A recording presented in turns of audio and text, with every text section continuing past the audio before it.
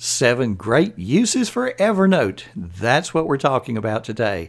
Hi, this is Frank Buck, and this is the place to be if you want to get organized and make it look easy. What is Evernote? What are some practical uses for Evernote? Well, this question's often a difficult one for the person who's unfamiliar with the platform. In fact, when it was first described to me, I dismissed it as something I didn't need. My well-designed system of folders inside folders on my computer had served me well.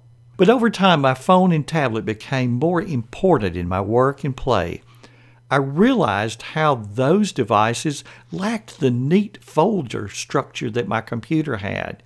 Accessing reference information was more of a chore. It was something that generally waited until I could return to my desktop computer. And then came Evernote. The notebook set up in Evernote provided the missing organizational structure.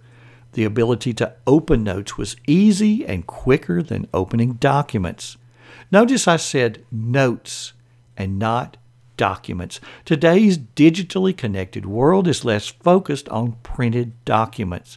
It's all about finding and sharing the information we need and doing so at a moment's notice. Sometimes the best way to describe a new concept is to give people examples of how to use it and then let them jump in. When you start experimenting, you generally figure out how to make it work for you.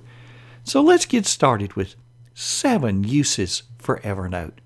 First is recipes. Each recipe is its own note. Think of it like a box of index cards, and inside that box, each card is a recipe. Each note card is a recipe. My wife and I were baking a cake and needed to buy ingredients. No need to hunt the recipe.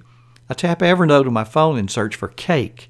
The recipe, with all its needed ingredients, is the first hit.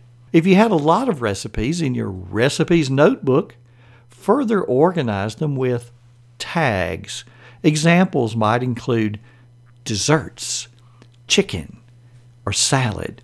And for the cook, this may become the most favorite of all uses for Evernote. Hey, and by the way, speaking of cake, if you'll come over to the text of the blog post on frankbuck.org, you're going to see that recipe, and it's delicious. Second, use Evernote to store random pieces of information. When you shop for air filters, what size does your unit use? When you check into a hotel, what's your rewards number? How about the tag number on your car? What shirt size does Uncle John wear? Create a notebook in Evernote called Personal Information. List these bits of information in alphabetical order. In mine, I have a note called A through C, another D through F, and on that A through C, there's everything that starts with the letter A, B, or C, just in alphabetical order with the name of it and whatever little account numbers, membership numbers, whatever it might be. I use it every single day. Next is gift ideas. As a whole, we're good at using our phones to snap pictures, but there's a problem. The result is just a picture. There's no explanation. And it's all lumped together with other random pictures in your camera roll.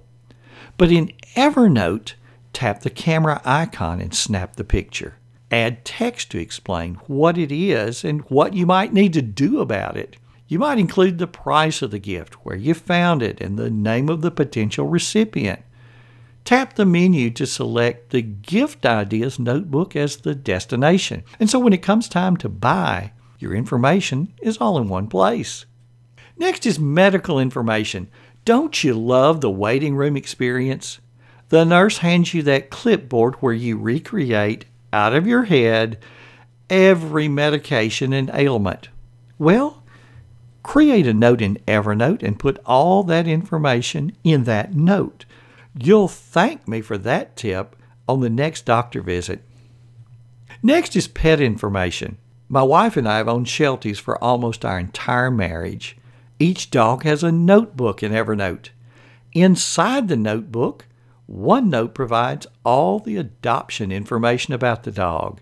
the microchip number, the age, the information about the dog's history. As an example, with one adoption, the rescue owner took a video of the dog at play with her friend, and he posted it as an unlisted video in YouTube and sent us the link. So our first glimpse of our future pet was her at play. So we created a notebook for the soon-to-be adopted pet and included a link to the video in her notebook as a note.